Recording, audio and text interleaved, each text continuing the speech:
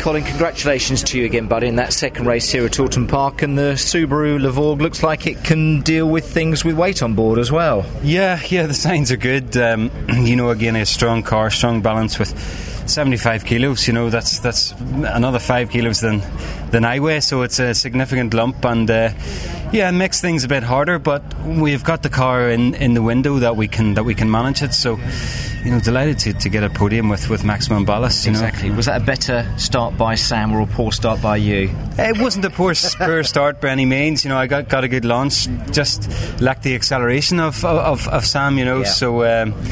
It's we're still that's still what we need to work on. But I don't know. I may not have had the pace to keep him behind anyhow. So it's we're coming from a long way back in the championship. So it's just important to score good points. Exactly. And after the start of the race, it was a little bit not dull, but it wasn't eventful particularly. You weren't able to close that gap on Sam, and Jason didn't really bother you, did he?